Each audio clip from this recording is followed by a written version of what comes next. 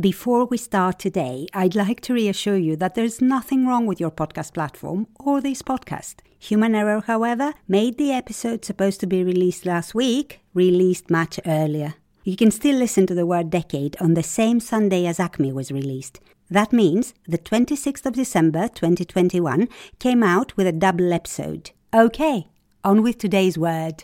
Hello and welcome to Your Greek Word on a Sunday, a weekly bite-sized podcast for anyone curious on language, etymology and connections. I am your host, Emanuela Lia, and wherever you are in the world, if you want to entertain your brain for a few minutes, this is the podcast for you. Let's go.